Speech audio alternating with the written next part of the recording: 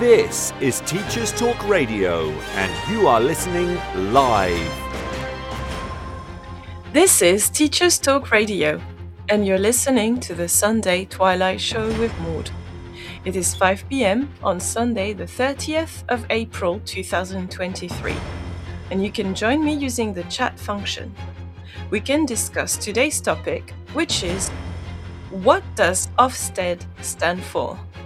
Welcome! This is Teachers Talk Radio, and you are listening live. Tune in live at ttradio.org, or to join in the conversation, download the Podbean app and search Teachers Talk Radio. Follow the hashtag TTRadio. Tune in, talk it out with Teachers Talk Radio.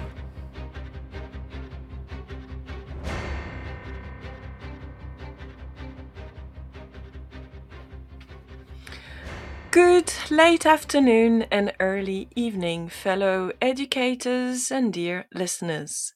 This is my 35th radio show as your hostess, and I'm delighted to share this experience in your company. But first, I have to introduce myself for any new potential listener. I'm Maud, a French citizen of French and West African ancestry. I've been living in the United Kingdom since 2008, and I'm a professional educator. I work in a secondary state school in North London, where I teach both languages as well as humanities. I teach French, Spanish, geography, and history. I also have experience as a teacher in the charity sector. You can follow me on Twitter at profmfl. All views are my own. So today I wanted to focus on one topic that is extremely relevant at the moment. It's on social media, it's in the news, and it's really important to any person who has worked in a school, who works in a school, or who is a parent or a student. The podcast will be on what does OFSTED stand for. So this is mostly relevant to parents, students, people who work in the education sector, and anyone who is curious and savvy and wants to know more about schools as an institution in the UK. So, as usual, you know me by now. I am a linguist and I love words, and I like to know which words I'm using and where they come from and who invented them. So, Ofsted has become almost a word, and it's synonymous with inspection of schools in the United Kingdom. But it's an acronym, so its letters correspond to the Office for Standards in Education, Children's Services and Skill. So, Ofsted. Now, who created Ofsted is another important question we need to explain today. And it's simple. Ofsted was created by a government, a Tory government, and its head was John Major at the time. He was Prime Minister in the United Kingdom in the 90s. And he wanted to create an inspection regime so that he could introduce a national scheme of inspections with professional people who would check that schools are running efficiently. To do so, there was a law passed entitled the Education Schools Act in 1992. And the purpose was to organize a group of professionals who would supervise the inspection of state-funded schools in the country. And as well as supervise and inspect, they would publish a report that would be available to all, and that would be for the benefit of schools, parents, and government. So that was the decision made by John Major in 1992. Now, for those who are lucky to be younger than me, who is John Major? Well, John Major is a British politician. He served as a prime minister in the United Kingdom from November 1990 to May 1997. He was the leader of the Conservative Party from November 1990 until June 1997. He is in his 80s now, so he's no longer a politician. He's a former politician. He has retired. He can still be interviewed by journalists, and he's happy to give his opinion on political matters, but he's not active anymore. He was born in 1943, so he's definitely a baby boomer, although, I mean, he's a World War II generation, a baby. So definitely someone from the previous century in his experience, education, and in his views, you could argue. So John Major was married to Norma Major, and he was Shadow Secretary of State for Foreign, Commonwealth and Development Affairs under Margaret Thatcher. He's got 2 children, and he was educated at the Rutledge School from 1954 to 1959. So this is who John Major is. Now, abroad, he was famous for being obviously a Tory prime minister and having a mop of very white hair and a moustache at one point. Now, he created OFSTED. OFSTED is, since 1992, a non-ministerial department of His Majesty's government, and OFSTED reports to Parliament. It is only responsible for inspecting schools, but it also does inspect different institutions such as nurseries, primary schools, secondary schools, and also state schools as well as independent schools. So if you work in a private school, you can be inspected by Ofsted. If you are also a childminder registered to the local authority, you might be inspected by Ofsted in your own home. So Ofsted is involved in any institution that deals with children. As I said, it was created in 1992, which is quite a long time ago. And at the moment, so in 2023, the chair is Christine Ryan, and His Majesty's Chief Inspector, so at the head of Ofsted, we have a woman called Amanda Spielman.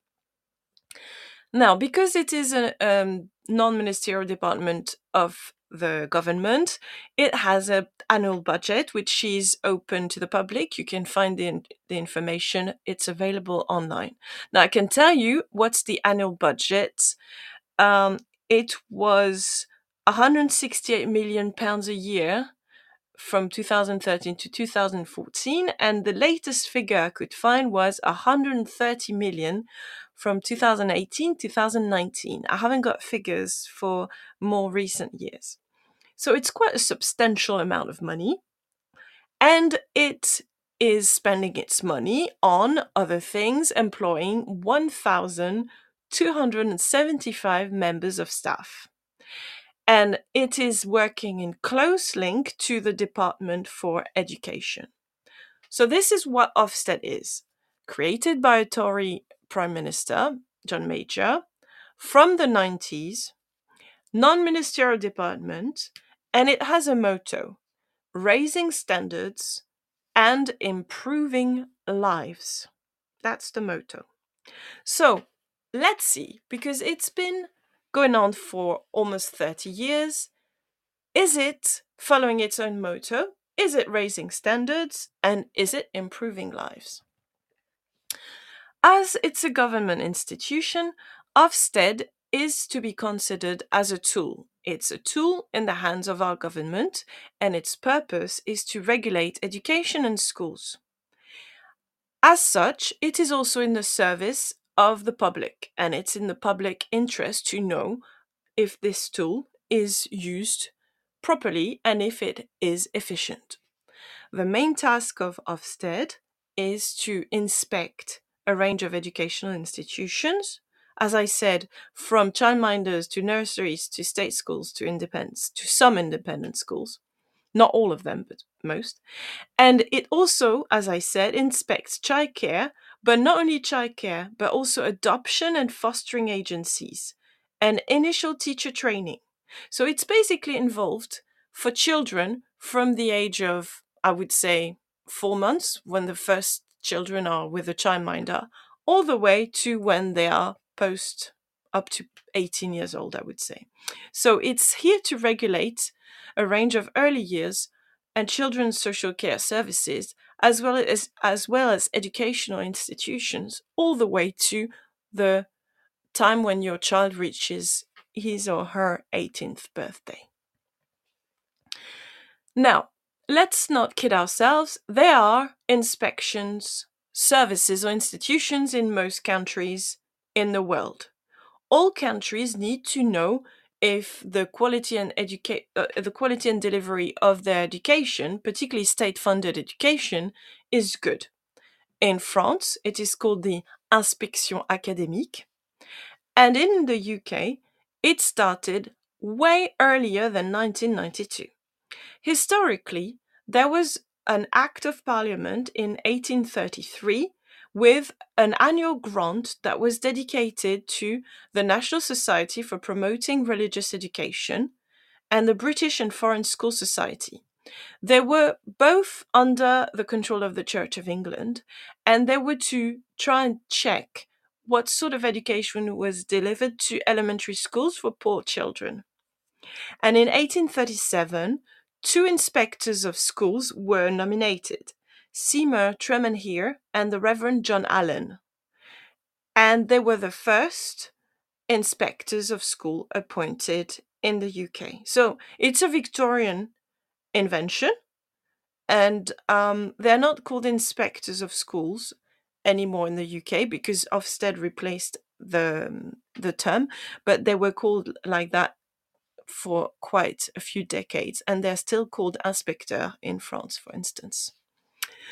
So, Her Majesty's Inspectorate, HMI as an acronym, was the person who would check schools before Ofsted was created. So, as a reputation, Her Majesty's Inspectorate were people who were not often seen. Most schools would never see Her Majesty's Inspectorate, and they were usually considered as quite benign and sometimes ineffectual. Inspections of schools were carried out under the management of the local authorities as well.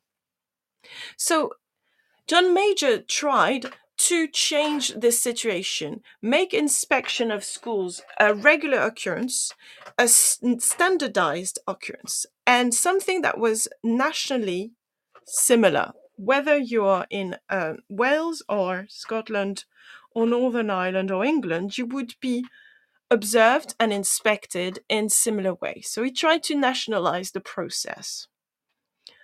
Ofsted's job is and was intended to be to report on the quality of the education provided by a school. If that school was following the educational standards, whether the money, the financial resources that the school had was effectively managed, and finally, if the spiritual, moral, social, and cultural development of pupils was effective. So it's an effort to make sure everything is done and that it's rationally done, effectively done, and that it is normative, which means that whether you are in a private school inspected by Ofsted or a state school, you would be judged using the same standards. Of course, as it's an institution, it started with a lot of paperwork and a lot of admin pressure, which is understandable. But then the criticism started coming in. And there was the issue of cost. As I said, it counts in the £100 million per year, the budget for Ofsted.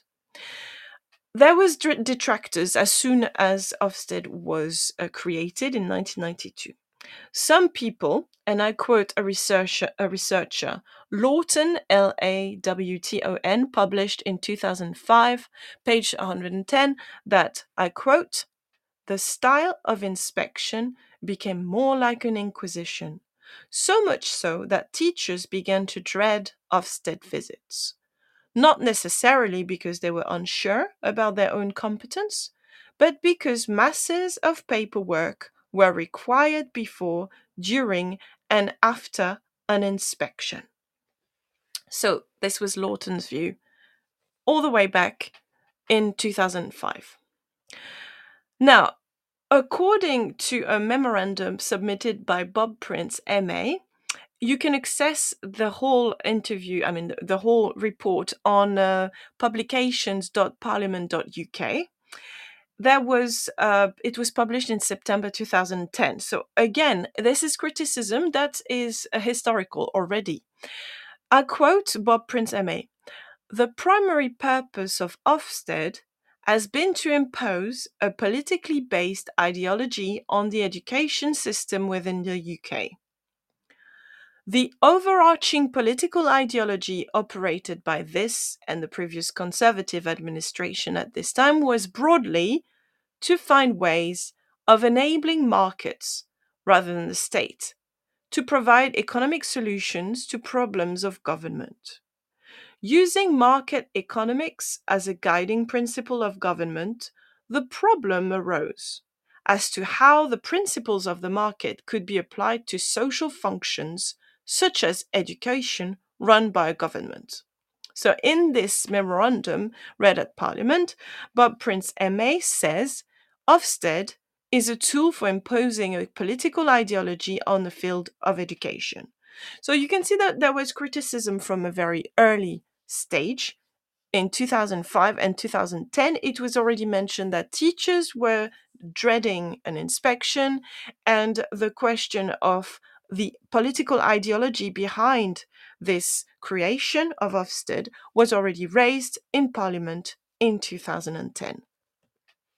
Now, if you work in a school and you listen to the vocabulary that is used, you will notice very quickly that, not unlike what goes on in the United States, in the United Kingdom, we use a terminology that is straight inspired from the corporate world and sometimes the banking world.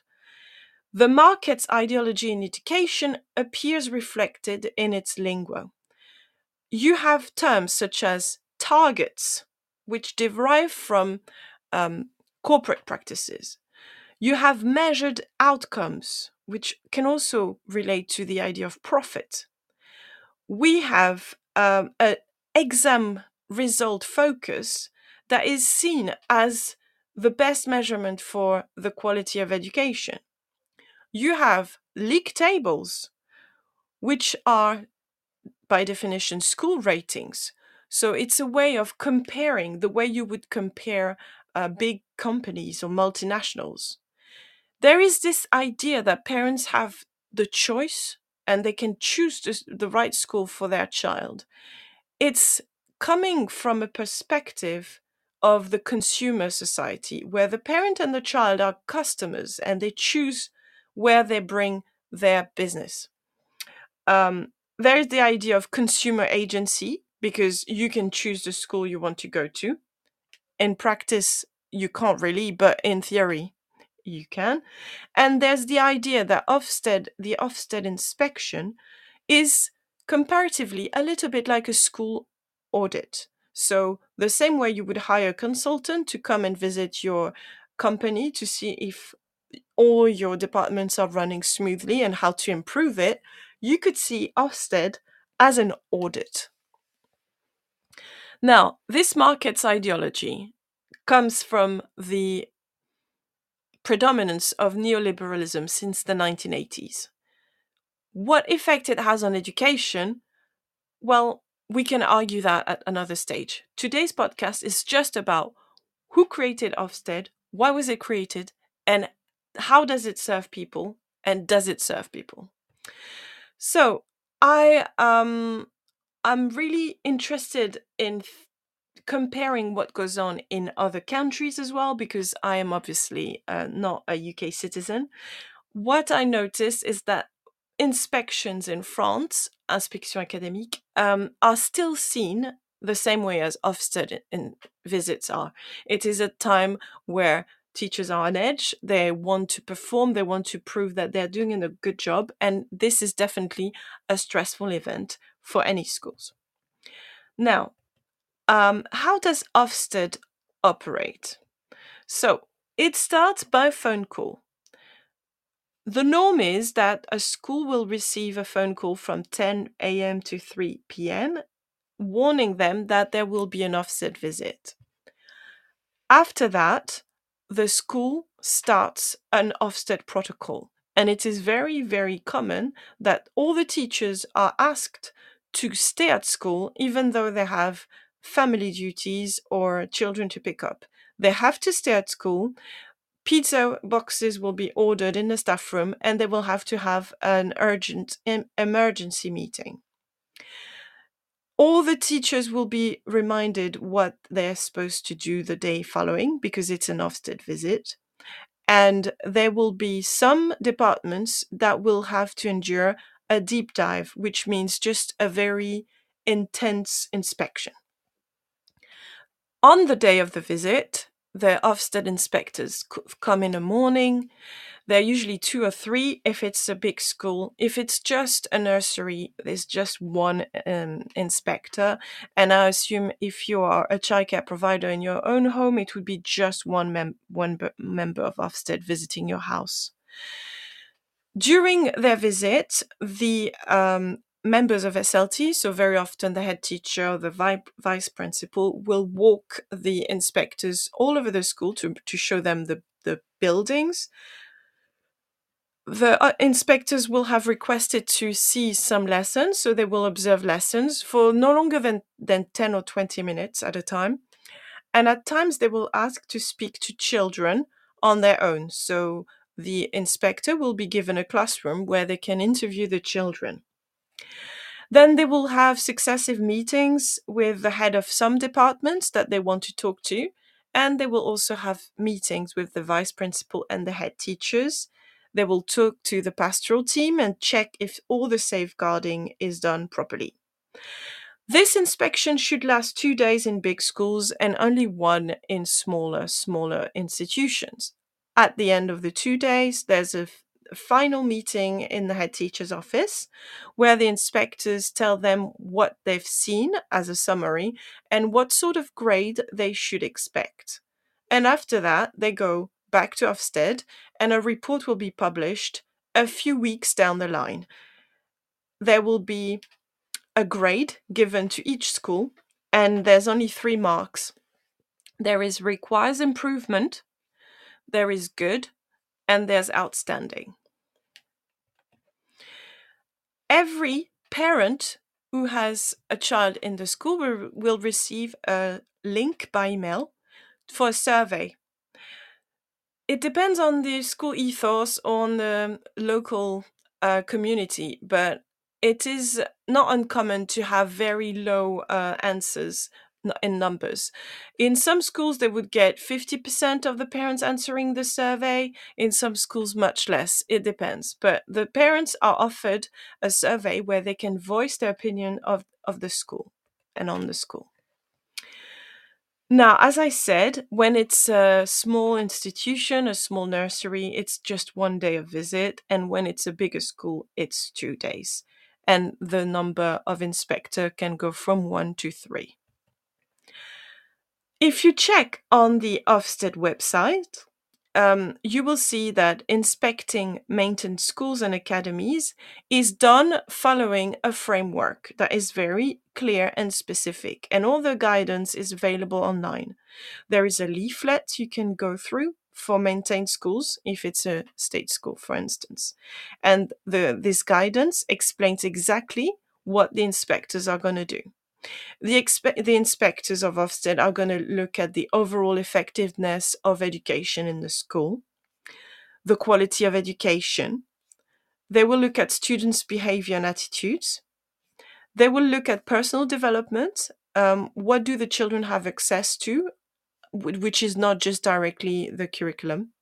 And they would look at leadership and management and explore how the school functions, how the leadership and the teachers are working, collaborating together to make sure that education is working.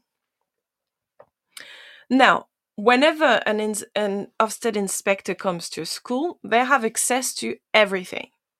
They are supposed to receive very clear paperwork. And this is, I guess, why there was criticism of the amount of paperwork that this entails. But to me, it's essential that the paperwork is transparently done so that we can access the data. So it's a list of staff.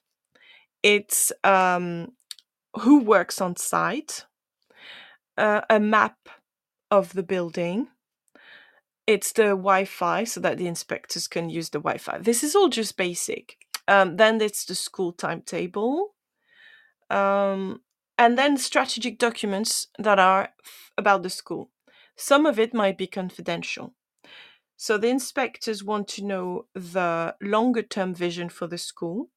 They want to have the trust strategy if there's a trust involved. They want to have access to meetings, minutes of meetings, data about the students. They want minutes of the board meetings. They want the school to provide evidence that it has worked on self-evaluation and data collection. They want to know how behavior is recorded and what's done when there's issues with behavior. The inspectors are going to look at attendance. Are there groups of children who are missing school time? Is school attendance an issue? They want to know how many students are on roll or off roll, how many students are struggling with schooling. They want to know why kids can be excluded and suspended.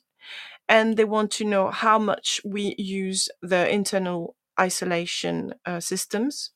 They want to know everything about records of bullying, discrimination, homophobia, biphobic, transphobic, racist, sexist, disability events that have maybe occurred. And they want to have access to anything about restrictive physical intervention.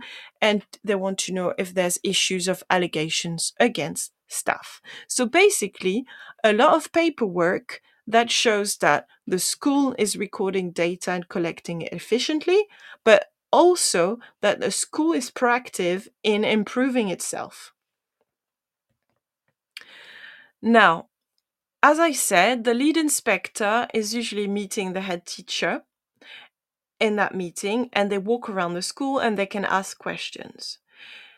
It is really important that everything is obviously rehearsed and prepared. So this adds a layer of difficulty for anyone who works in the school. The head teacher needs to know that all the departments have their systems in place, and that if they say, "Can I see the attendance data," or "Can I see the curriculum strategy for for the maths department," that it's easily accessible at the drop of a hat if the head teacher needs the data. So it implies that the school is well organized and that there has been times to prepare and time to rehearse a school inspection. At the final feedback meeting between the inspectors and the head teachers, they will tell them what sort of grade they can expect. And the head teacher will be allowed to discuss the grade if he disagrees or she disagrees. There will be some pointers at why such a grade has been thought would be appropriate, and there would be information about how a report is going to be published and how to reach out in case there's a complaints procedure. So the inspection team will give face-to-face feedback to the head teacher in that final meeting before the end of that school visit. And this is a tricky moment for a head teacher if they feel that their school's grade is not as high as they expected it to be. Now, I'm just going to let you listen to the news, and then we'll go in the experience side of Ofsted, because I've been through 3 Ofsted inspections in different institutions so far, and I would love to share them with you on a confidential basis, obviously. But first, we're going to listen to the news, and I'm sure that we're going to mention Ofsted in the news. This is Teachers Talk Radio, and this is Teachers Talk Radio News.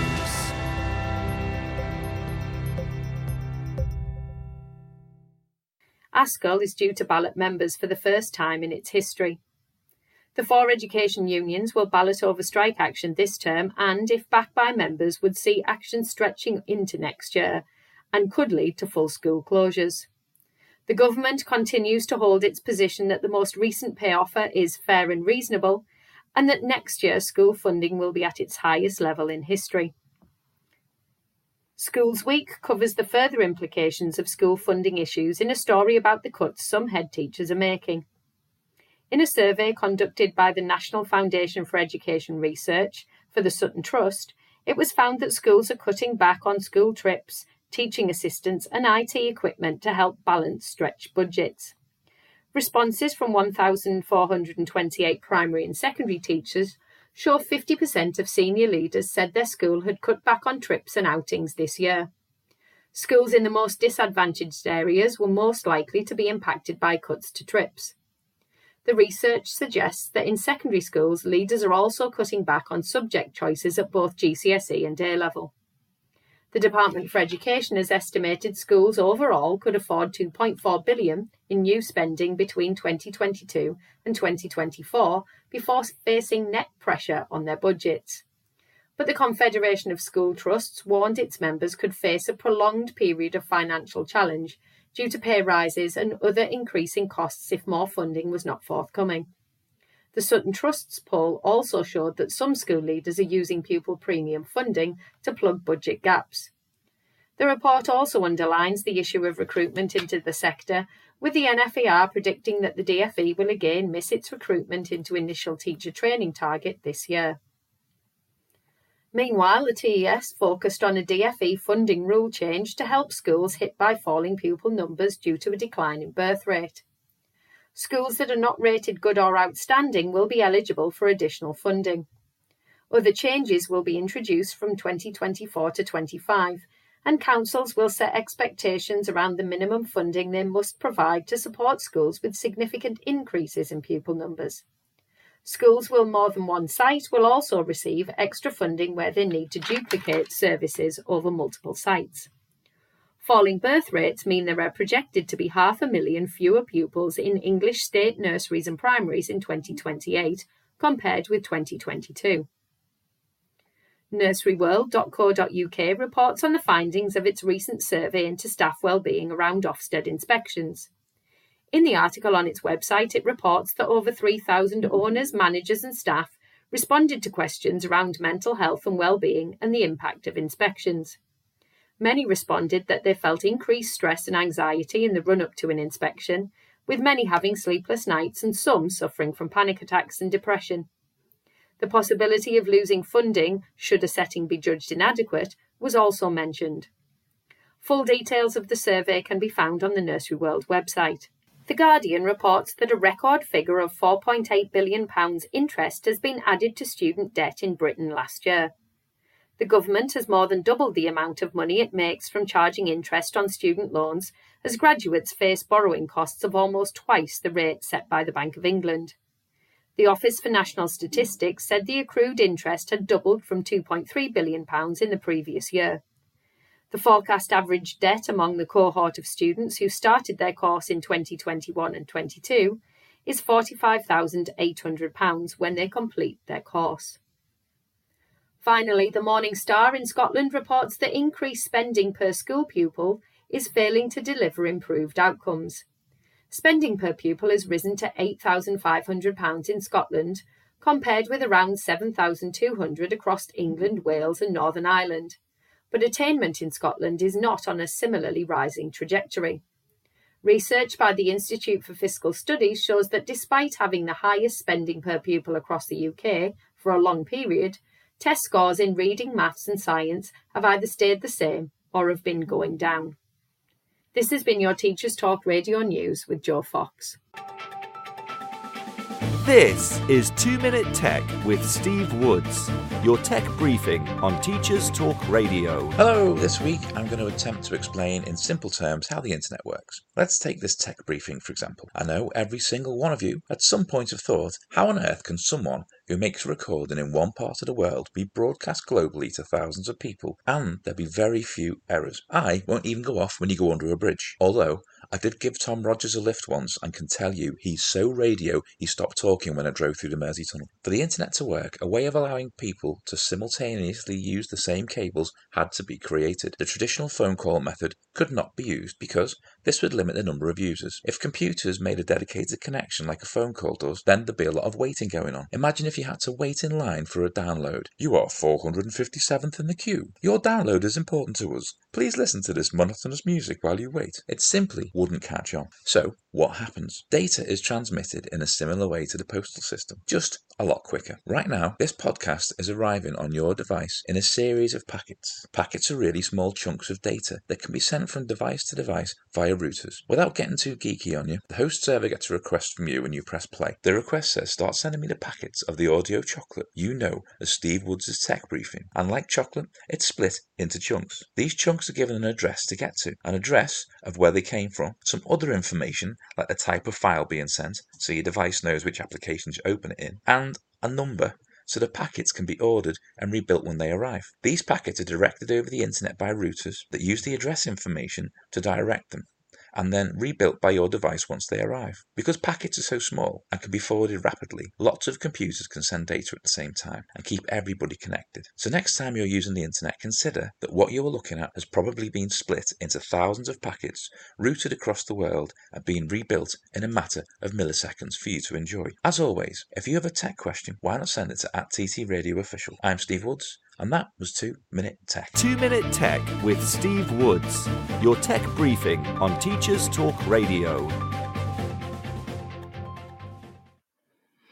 Thank you for listening to the news, dear listener. So, we talked about the origins of Ofsted, created in 1992 by John Major, Tory Prime Minister of the time. And now I would like to talk about my experience of being inspected by Ofsted. So the first time I was inspected by Ofsted, I worked as a nursery teacher, and this was a private nursery. I'm not going to give any names, but the Ofsted reports are all available online on school and nursery websites. So this is nothing that's not confidential, but I'm going to remain discreet, and I'm just going to say it was a private nursery in London. The nursery was inspected in December 2017, and it had previously been inspected in December 2014. So as you can see, Ofsted is not coming to institutions very often. It's not every year for sure. Now, Ofsted followed its framework and gave a grading on effectiveness of leadership, quality of teaching, personal development, and outcomes for children. Now, this private nursery was very well run, and we got outstanding on all aspects of the nursery. So outstanding leadership, outstanding teaching, outstanding personal development, and outstanding outcome for children. So I was personally observed not during a lesson as such, but I was just interacting with the children, and I remember we were talking about volcanoes randomly because we were playing in a sand pit, and we had a child had dug a sand volcano out of a volcano out of sand, and we were just talking about volcanoes in general. And I remember mentioning the fact that sometimes volcanoes spew ash in the atmosphere, and that it can affect the weather and also air flight. And I did explain to the children that once there was lots of people couldn't go on holiday in the plane because an Icelandic volcano had spewed ash in the atmosphere.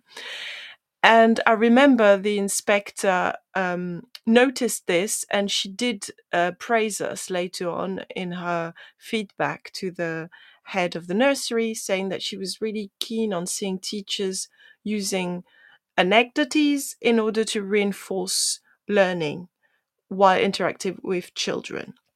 So this was the sort of inspection that you're keen on having when you're a professional educator, because obviously once we got the phone call, we had to stay late. I wasn't keen on this. My view was that if you are going to be inspected, you should behave the same way as when you're not inspected.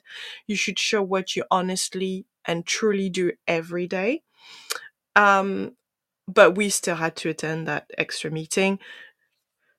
So it meant that we had done our whole shift from 8 a.m. to 5 p.m. And then we had to come back from 7 to 9 to attend a meeting. It was much more a coaching type of meeting. The head of the nursery was telling us to just be strong and positive and do whatever we usually do, which was a bit of a pep talk, and it could have been done just over the phone for 5 minutes. But hey ho. So it was a good inspection in that sense. Now, change of settings. I'm not a nursery teacher anymore. I'm being observed in a secondary school where I teach languages. And this happened in Hertfordshire in a different type of setting. It was a school.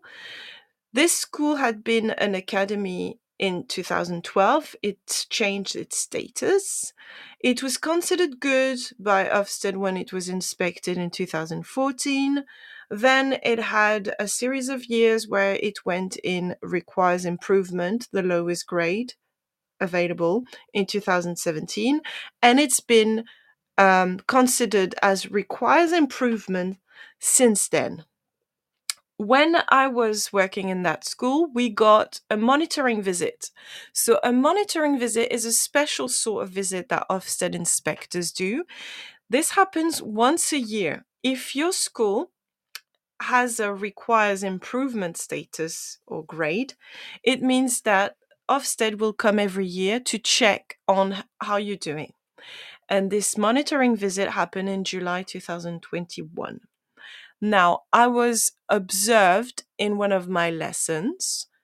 I was an NCT, so at the time I was a newly qualified teacher, and we got feedback from we had a deep dive, which is when you go really into a department and you evaluate the department, and we got quite some positive feedback on the quality of our teaching. So once more, my direct experience with Ofsted inspectors was pretty positive. Professional people, polite but not friendly, who are asking very adequate questions and are trying to get an idea of the school and its progress. Now, in the report that was published following this July visit, and the report was published a bit later in September, it said, and I quote, "Leaders and those responsible for governance are not taking effective action in order for the school to become a good school." So this school I used to work at has been requires improvement since 2017 and is still not, and then it got inspected again in 2022, and it's still not able to shed this status. But the impression I was given by the report corroborated my feeling and my experience as a teacher when I worked there, is that there was a big leadership issue, issues with communication, issue with self-evaluation and self-awareness coming from that leadership in that particular school. So again, my experience with Ofsted in that school setting was that the report was highlighting things that I had experienced, and that was pretty much an accurate report. My third experience with Ofsted was in my current school, which we received a visit in January 2022, just last year, and it was over 2 days.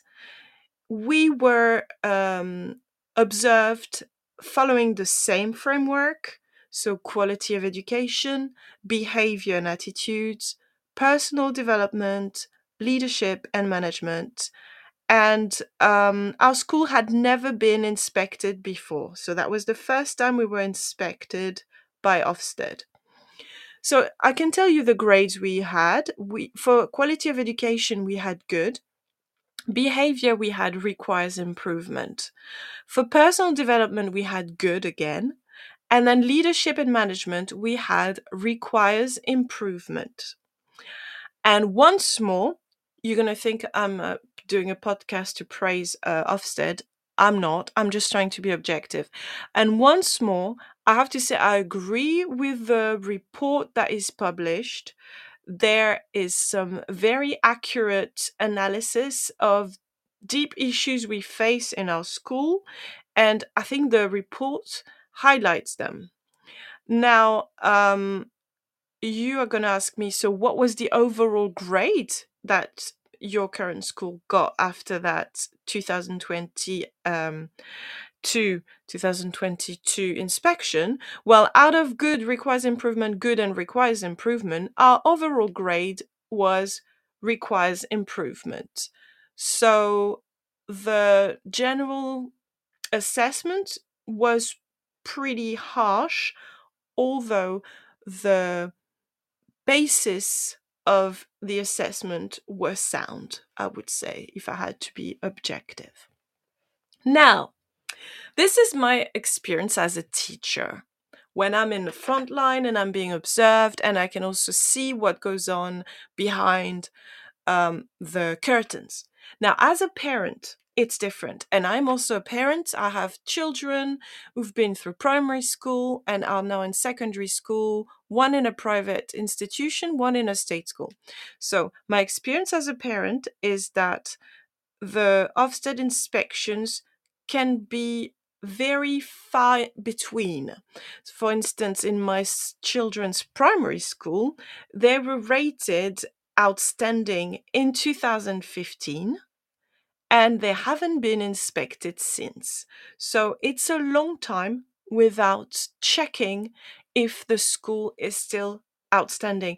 It is a common practice by Ofsted to not check schools that are outstanding as regularly as schools that are good, and there is no system like for schools who are on a requires improvement status, because these have to be monitored yearly. But I do think it gives a lot of time. It leaves a lot of time in between inspections, and sometimes we get complacent when we are working. We rely on our outstanding status, and we might not always be able to keep it. But saying that, the school was considered outstanding. I thought it was a good school myself, but that it could have been improved and been run a bit tighter. But saying that, this is primary schools. Now, I'm looking at secondary schools now as a parent. My child's secondary school is outstanding. It was outstanding in 2023 when it was inspected in February, and its last outstanding was in 2011. So you can see here there's a situation that is allowed to happen in outstanding schools where they are basically inspected once every 10 years, more or less. So this is something that might be explained by focusing on the schools that need help more, or just the fact that we rely on outstanding schools to keep the work they're doing and not change it. Now, I'm going to talk about my experience as a parent for schools that are private, because private schools can be inspected by Ofsted as well. It is a little bit different. My My son's school is a private school, and it was inspected over the years a little bit more. So it was inspected in 2008 and it got good. 2011, satisfactory inspection. Monitoring in 2012. Another inspection, 2015 with good. Again, another one in 2018, outstanding this time. Additional inspection in 2020, and then the latest 2022 with good. So we went from outstanding to good. The reason why, I think, is mostly because there was an issue with the content of the curriculum. There was, I quote, in the primary phase, opportunities for pupils to learn about different faiths and beliefs were underdeveloped. This means that pupils' appreciation of people's similarities and differences is not promoted as well as leaders intend. Leaders should review the curriculum in the primary phase and strengthen the way in which pupils acquire an understanding of different faiths and traditions. And that judgment is fair. But again, I think there's also a cultural discrepancy because this school is not an English school. So the way faiths are perceived might differ depending on the country. But saying that, the accuracy of the inspection was once again correct as far as a parent can tell. Now, my other child's school was outstanding in 2012, and it's outstanding again in 2023. So 10 years, same rating. And I'm going to quote what this Ofsted inspection said in the report. The inspector said, staff enjoy working at this school. They feel that their workload and well-being are well supported. Staff at all levels appreciated leaders' open door policy. They benefit from many opportunities for professional development. Knowledgeable governors and trustees provide highly effective challenge and support to school leaders. So this is a school where the staff is happy to go to work, and it is a school with a very good retention for staff. So that's a very, very positive outcome. Now, I'm not trying to blow Ofsted's trumpet. I just want to highlight the fact that we do have inspectors who provide reports that are at times seen as harsh, but are also reflecting the experience of some teachers and some parents. Now, if you ask students, and if you asked my child would say that behavior is not outstanding in the school because she has very high expectations of behavior, and I think a lot of students are falling short of her own high expectations. But saying that, I'm confident that my daughter's school is outstanding and it deserved its rating. And I'm also aware that my current school didn't get a good rating because we have issues that we are not addressing in an effective way as far as behavior is concerned and leadership and management. Now, my main criticism about the way inspections are run and the way the reports are written is that we forget the elephant in the room, and that is that the school reflects the area it is operating in. And there will be too many instances of schools that requires improvement when they are school built in an area where there is a high level of poverty and a high level of needs, and school is the only institution that is actively trying to palliate society's issues. And we have all heard about the criticism targeting Ofsted recently since January.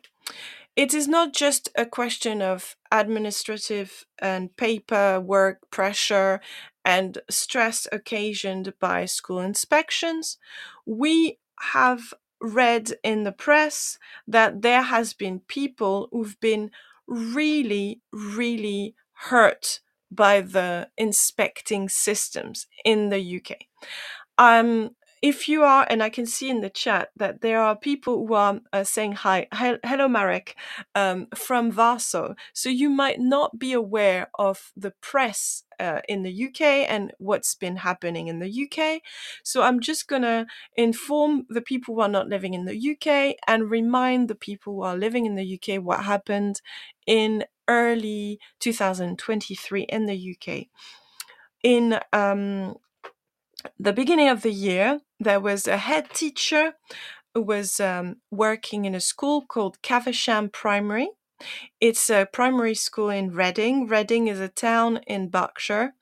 And this head teacher, whose name was Ruth Perry, was dedicated head teacher who had been working in education for decades. And Ruth Perry was a head teacher who got through an Ofsted inspection. So she was visited in her school, and she was told at the end of the visit in that inspector / head teacher meeting, the last meeting of the day, that her school would not receive a good grade this time and that it would go into requires improvement. So she saw her school going from outstanding, which is the highest rating, to the lowest possible in the Ofsted scale.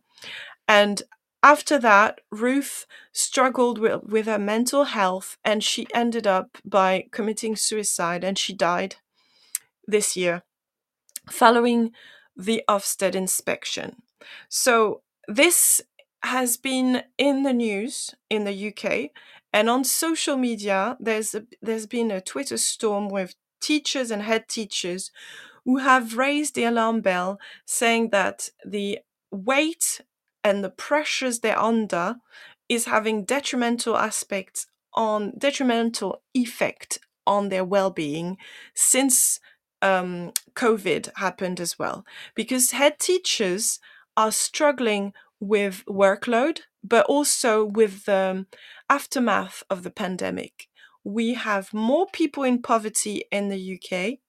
We have 4 million children who live in poverty, who have who haven't got access to good, nutritious food, who haven't got money to pay for their uniforms. At the same time, head teachers have had their budgets frozen in time since 2010. There's a huge amount of increase in energy bills. Some schools can't afford to pay for the heating bills for the students. So there's financial pressures, mental health pressures, and then poverty pressures on the staff. And we have reached a level of distress that led to someone losing their lives at work after an inspection. So Ruth Perry's family is very active on social media. And yesterday, there was Julia Waters, or I should say on Friday. Julia Waters is Ruth Perry's sister. So she lost her sister at the beginning of the year through suicide, which is a very, very difficult death to mourn. Suicide is a death that makes people feel guilty. They feel like they weren't there to help their loved ones, and they have to deal with anger, guilt. It's a very difficult process, mourning death by suicide. So Julia Waters has chosen to protect other people from the difficulties of working as a head teacher, and she has addressed the trade union for head teachers, which is the NAHT. There was a conference in Telford, Shropshire, on Saturday, so yesterday, the 29th of April, and I'm going to quote some of Julia Waters' speech. I couldn't get my hands on the whole speech, but I got some extract from different newspapers that related her words. So this is Julia Waters, sister of late Ruth Perry, who was a head teacher. So she talks about what I would call the dark side of Ofsted. We all know parents deserve better than misleading, dangerous single-word judgments. So stop promoting them. We had to speak out because we want no other family to experience the pain that we have felt. We had to speak out because a terrible injustice has been done to my sister Ruth. Ruth was not an inadequate head teacher. We had to speak out because Ruth was not the first head teacher to take her own life after an Ofsted inspection. Julie Waters add to that speech, "Take down your banners and write to parents to tell them that you're doing this and why you're doing it. Stop promoting them." She means Ofsted when she says them. And how many of you in this room serve as Ofsted inspectors as well as being head teachers? So in that speech, you can hear the pain that Julie Waters is experiencing, and you can hear the rage. It's bubbling underneath every word. Julie Waters is a woman on a mission, and she wants to destroy Ofsted because she believes strongly, and she's advocating for people to believe the same, that Ofsted is responsible for the death of her sister, Ruth. Now, this is a very difficult situation because, as I explained, Ofsted is supposed to inspect school, so it's a tool from the government.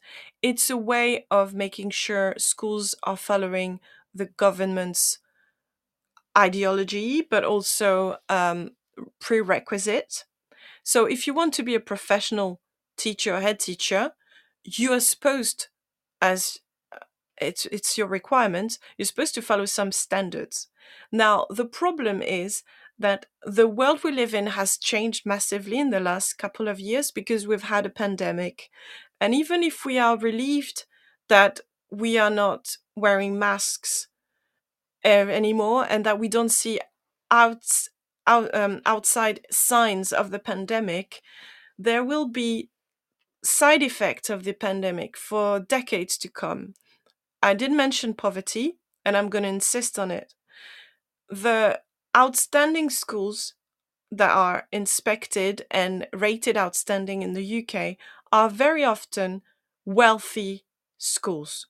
And by wealthy, I mean that they are located in wealthy areas. The parents of the children who attend the school are wealthy people, and they are able to fundraise to support the schools and also to pay for all the pastoral development that Ofsted thinks and values, but that some other schools do not have the means to access. And I really want to insist on that. Does Ofsted take into account the area the school operates in when it gives a rating? Because it's easier to create a great school when you have parents who have financial access and can pay for tutors or can pay for instrument lessons. And I now also want to highlight the fact that Ruth Perry's death is sadly not just a local issue that only affects the United Kingdom. We have had the exact situation in France when on the 23rd of September 2019, so before the pandemic, we had Christine Renon, who was a head teacher in a kindergarten school, so it's for schools from 2.5 years to 5 years or 6 years, thereabout. And she actually committed suicide inside her school. She wrote a letter in which she explained that her working conditions were atrocious and that she had tried to reach out for help to her management and administration and that she had been ignored. And she worked in an area of extreme poverty near Paris called Seine-Saint-Denis. And she just was 58. She had been working for the Ministry of Education in France for all her working life, and she just had enough. So this death of Christine Renon sadly echoes the death of Ruth Perry. And I'm not seeing something that depends on one government or one inspection system or one institution. What I see is general discontent, a general suffering that befalls teachers and head teachers who work in the Western schools. So it's not just in the UK or France, and I'm sure it's the same in America. Now, because it's a difficult subject, and I apologize, but it's an important subject, I just wanted to highlight the fact that suicide is a very tricky medical issue that we can't approach in a simple way. If you look at suicide rates per profession in the United States, it's usually jobs that require high level of learning, knowledge, aptitude, sacrifice, and education that lead to an above average risk of suicide.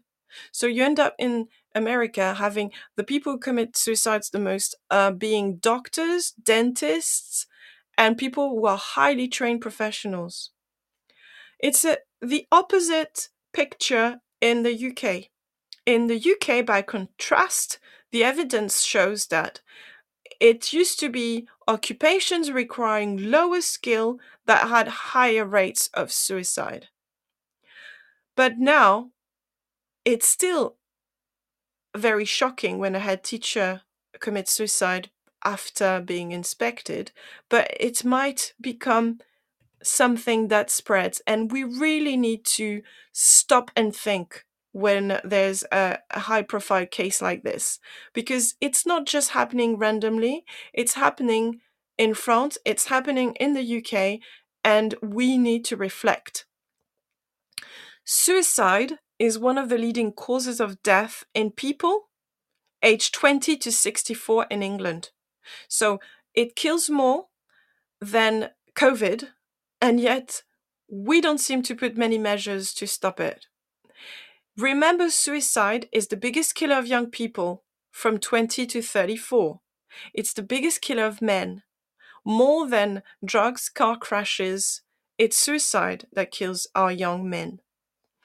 And in England and Wales, there were 18,998 deaths caused by suicide between 2011 to 2015.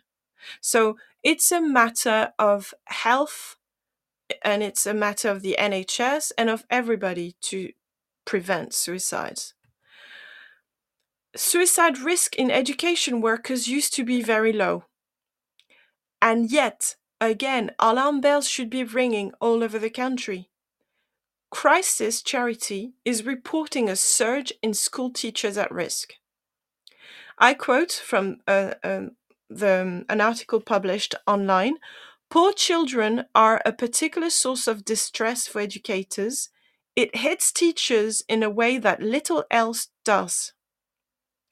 So the charity Crisis is running a free 24/7 helpline open to anyone in the education workforce, and it has received more than 9,000 calls last financial year. Out of these 9,000 calls, there were 741 people, professional educators in the UK, who were clinically assessed as a risk of suicide. That's 700 families that could be affected by the death of a loved one in the UK because they work in a school and their mental health is in decline. And this is a rise of 23% from the year before. So if you want to look at the figures, check the Crisis Charity website. This is very, very worrying. It's a worrying trend that we need to address on a national level, and I would say international level. Because Christine Renon and Ruth Perry, it's the same fight. We need to protect our head teachers. There was a conference recently, and Evelyn Ford, who is head of Copt Hall School in North London, she said that at one point in her career, She has reached something she never expected to reach. She had to call for an ambulance while she was at work because she had a member of staff who was suicidal at work. And she quotes and she said, "My member of staff said I might take these pills." So Evelyn Ford says, "When I graduated years ago, I was never told about the social, emotional, and mental health challenges that I would be facing in my classrooms on a day-to-day basis."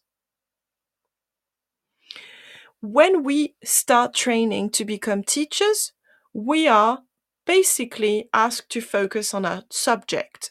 Are we good enough in maths to teach maths? Is our French language good enough to teach grammar? We focus on the subjects. We might have a little bit of help about classroom management, but it's all it's all about use this resource and use this technique, but it's not practical. At no point are we trained about suicide prevention of colleagues or of children. Teachers have to face more and more mental health issues themselves, but also with the people they interact with. We are not trained psychologists. Following a Freedom of Information request sent by the Lib Dems, it found that more than 7 million teacher work days who had been lost to stress and mental health in the past 5 years. So it has a detrimental effect on attendance of staff because a lot of staff have burnout. They work so hard and then they can't work any longer. So there is a mental health crisis in the UK at the moment, and Ofsted is involved. So I'm quoting Louise Aston, ASTON. She's the Wellbeing Director of BITC. Louise Aston says, as well as looking after the mental health of their staff, employers need to have preparations in place to ensure that if the worst happens, they have the knowledge and the skills to minimize harms. This way, they can help everyone deal with the devastating consequences of suicide as best they can. So, it's a moral case for employers to act responsibly and support employees to feel comfortable discussing these issues. Now, the issue I find following the social media storm after Ruth Perry's suicide and also the criticism targeted at Ofsted is that Ofsted is a government tool. Its purpose is to serve the public. There is nothing that can justify the death of a professional, dedicated, hardworking head teacher. We should not let anyone else be at risk of committing suicide due to work stress. If you want to, if you're facing issues with suicide in your current job, please reach out. There are suicide prevention toolkit for employers, and there's also people who can support you in putting that in place in your school. So if you want more about prevention toolkit and postvention toolkit, contact Naomi Ramage on 020 3682 0132. It is important that professional educators have access to the resources to prevent suicide and also to deal with other members of staff and children who are facing death by suicide. Now, a lot of people are very angry at the moment. Emotions are running high. The same way as emotions ran high when Christine Renon committed suicide in 2019. My main question is, what does OFSTED stand for? We explained earlier that the acronym stands for something very clear. Let me read it for you again. So it's the Office for Standards in Education, Children's Services and Skills. Now, standards need to be very high. in this country as far as education is concerned. But standards of care for members of staff need to be extremely high. If we have members of our workforce who are committing suicide under our watch, then our institution is not working. And if it's not working, what can we do to make it work? I'm advocating for an awareness today, and this is why I wanted to objectively talk about how Ofsted was created, why it was created, and how it operates. I have insisted on this accuracy I found in the reports in my professional experience and also as a parent. The grading that Ofsted used in the institutions I worked for was adequate in the sense that it reflected my experience as a worker in the school or as a parent in the school. Now, the issue is we live in different times and mental health should be more important than league tables or than institutions. If a tool is broken, we stop using it and we buy a new one or we replace it. If Ofsted is broken, we need to buy a new Ofsted and replace it. If a system is broken, we need to change it. In any case, reform is needed, and we need objective, accurate, empathetic people in leadership to proceed with that reform. I hope you found this analysis of Ofsted helpful. I hope you feel like you understand more about how Ofsted operates, and I'm hoping I highlighted the difficulties of experiencing an Ofsted visit, but also the long-lasting effects that they can have. I'm going to let you listen to the news one more time, and then we'll wrap it up. Thank you very much. This is Teachers Talk Radio, and this is Teachers Talk Radio News.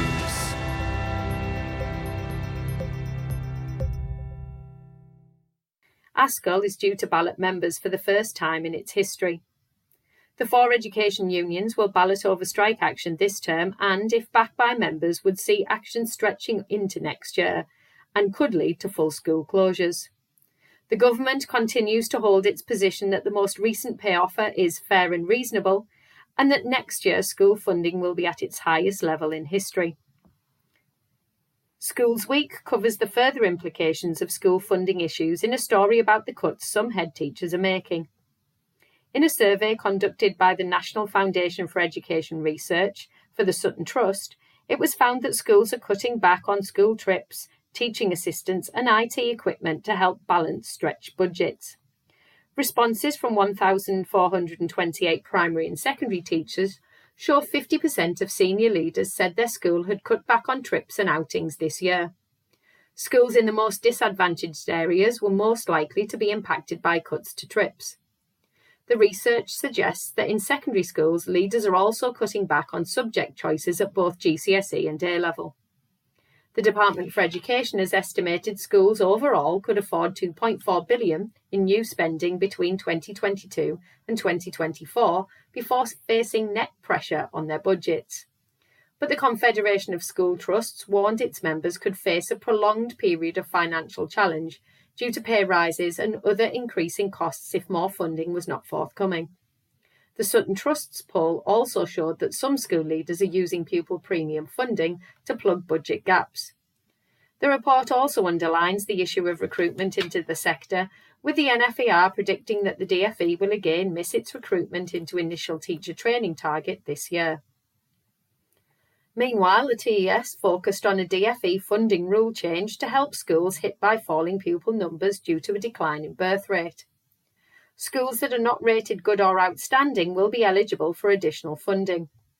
Other changes will be introduced from 2024 to 25, and councils will set expectations around the minimum funding they must provide to support schools with significant increases in pupil numbers. Schools with more than one site will also receive extra funding where they need to duplicate services over multiple sites. Falling birth rates mean there are projected to be 500,000 fewer pupils in English state nurseries and primaries in 2028 compared with 2022. Nurseryworld.co.uk reports on the findings of its recent survey into staff wellbeing around Ofsted inspections. In the article on its website, it reports that over 3,000 owners, managers and staff responded to questions around mental health and well-being and the impact of inspections. Many responded that they felt increased stress and anxiety in the run-up to an inspection, with many having sleepless nights and some suffering from panic attacks and depression. The possibility of losing funding, should a setting be judged inadequate, was also mentioned. Full details of the survey can be found on the Nursery World website. The Guardian reports that a record figure of £4.8 billion interest has been added to student debt in Britain last year. The government has more than doubled the amount of money it makes from charging interest on student loans, as graduates face borrowing costs of almost twice the rate set by the Bank of England. The Office for National Statistics said the accrued interest had doubled from £2.3 billion in the previous year.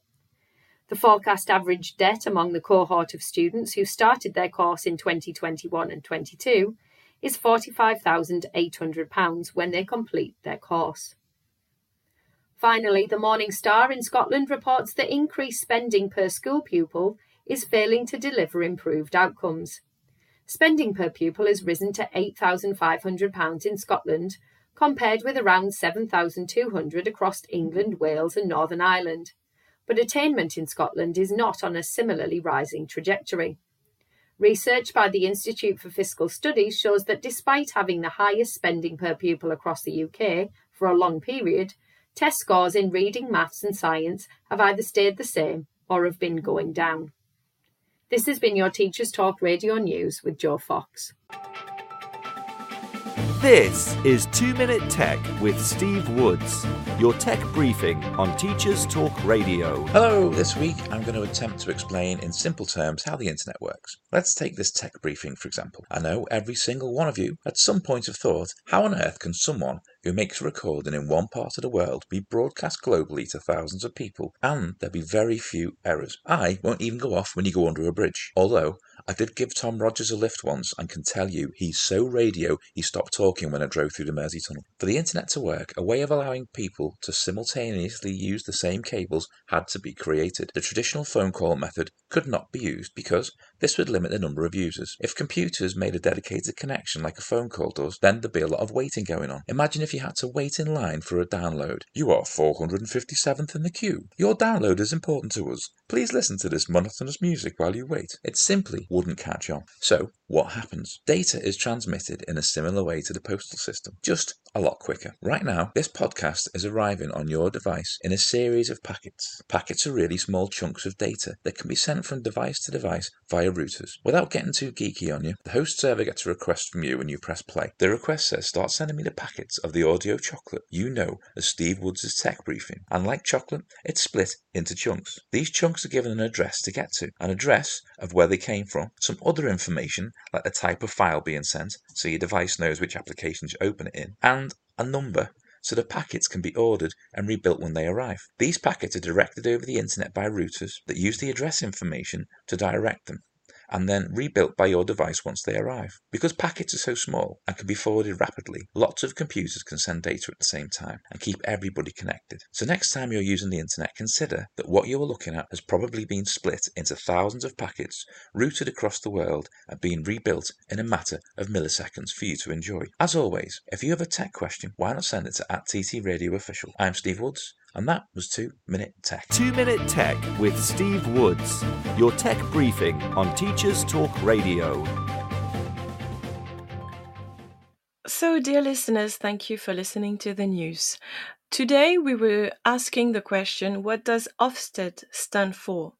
OFSTED is the Office for Standards in Education, Children's Services and Skills. It was created in 1992 by John Major, the then leader of the Tory government and a Prime Minister. OFSTED is a tool to inspect schools. the issue we face now with our current Ofsted is that the standards for care and for supporting the workforce seems to have slipped. It's been called on social media by many professional educators that Ofsted should be reformed. Some are even asking to scrap Ofsted. I do not know which way is the best, but the only thing I do know is that we do not want any more head teachers passing because of stress-related issues, and we are honoring the memory of Christine Renon, who died in 2019, and Ruth Berry, who died in 2023, and any other educators who died due to work-related issues. So I hope you found this podcast interesting, and please contact me on Twitter at ProfMFL if you would like to reach out. I wish you a wonderful bank holiday. Monday, the 1st of May, is a bank holiday in honor of the strikers who died in Chicago in 1886, when they were striking to ask for an 8-hour work shift per day. This has been a bank holiday since 1897 in their honor. So let's remember that striking is also a way to protect workers' interest and mental health and well-being tomorrow as we enjoy our bank holiday. Have a lovely Monday tomorrow. Thank you.